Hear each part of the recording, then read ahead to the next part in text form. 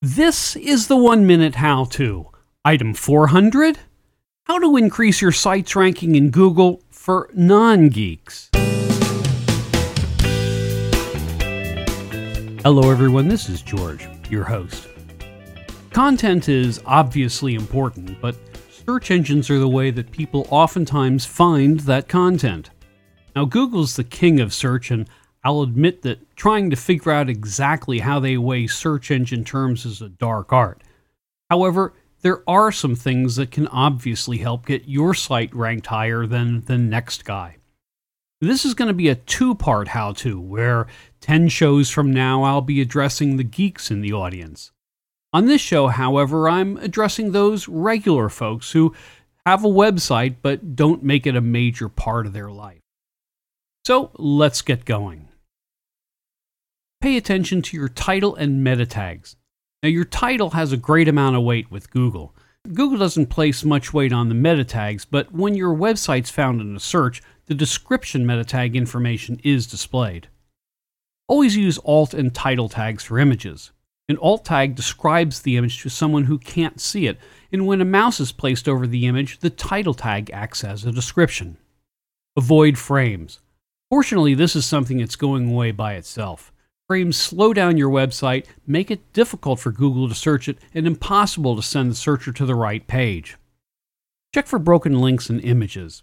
Not only do broken links make a website look terrible, but Google will penalize your site if it has too many bad links. Avoid duplicate content.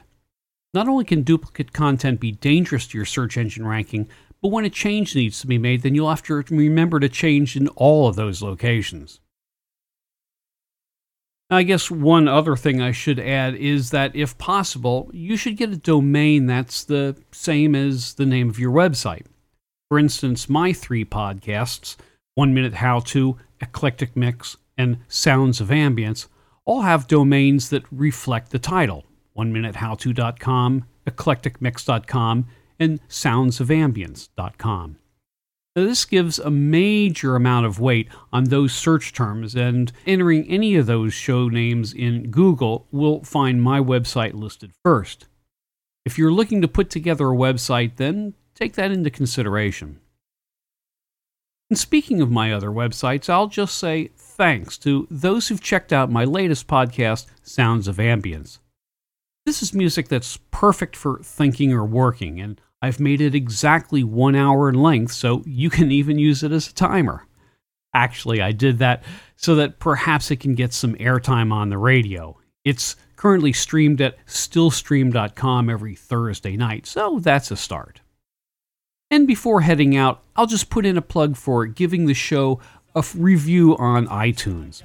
When people do that, it encourages Apple to feature the show, which of course helps get more listeners and, in turn, more people willing to share their knowledge. See ya!